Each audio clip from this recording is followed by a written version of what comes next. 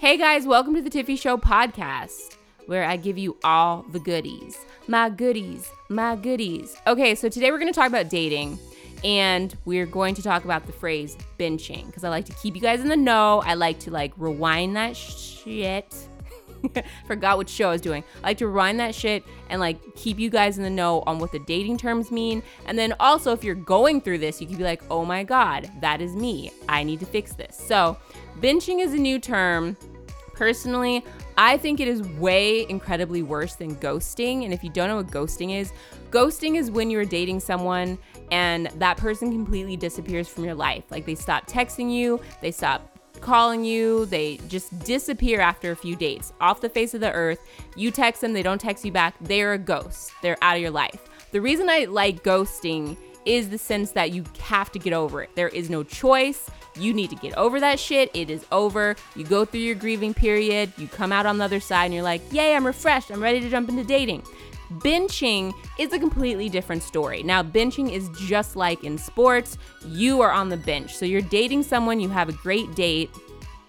And I'm going to do it from the bencher perspective. I don't want to get confusing. So I'm going to do it like you are benching someone. So you go on a few dates with a person. They're great dates. For some reason, you're just not feeling them like you should, but they're a great guy or girl and they're hot and cute, but you're just like, oh, I don't really care that much, but I don't want to completely ghost on them because the dinner was fucking dope. I got free food. I got a good conversation. I know I'm too old to friend zone anyone, so I'd like to keep them on the bench. So you bench them.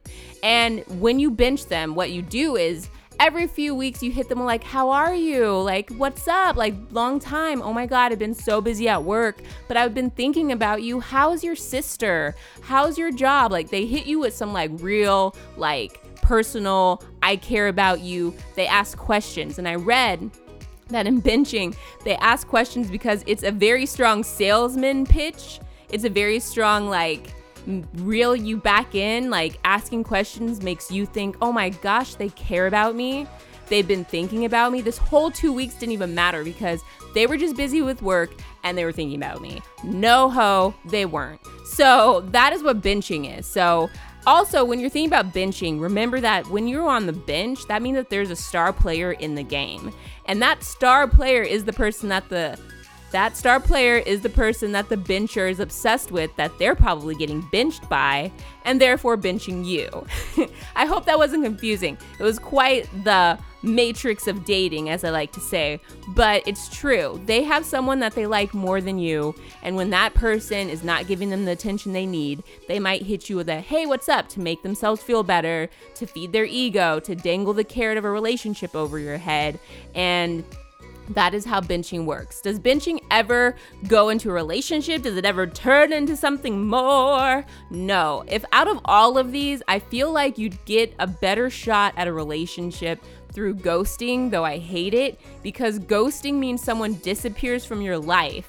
So they could reappear later down the line in your life, years later, and something could happen.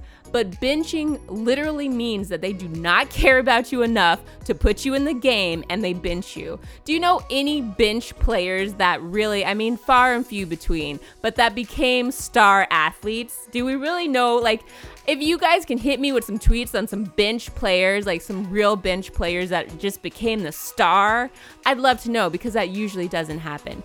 Bench players don't become boyfriends and girlfriends. They just ride the bench until that person finds someone else and then ghost you. So you're really just prolonging a very, very sad demise. So at the end of the day, if you feel like you're getting benched, you probably are.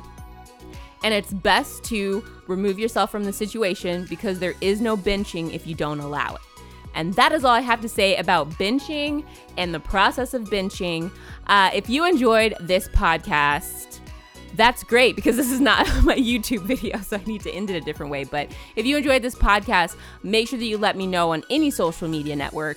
Hit me with questions that you have in regards to dating, life, sex. They're my favorite topics. And I will chat with you guys next week. And of course, make sure you follow me on all those good social media networks as well. And that's it. Stay creative.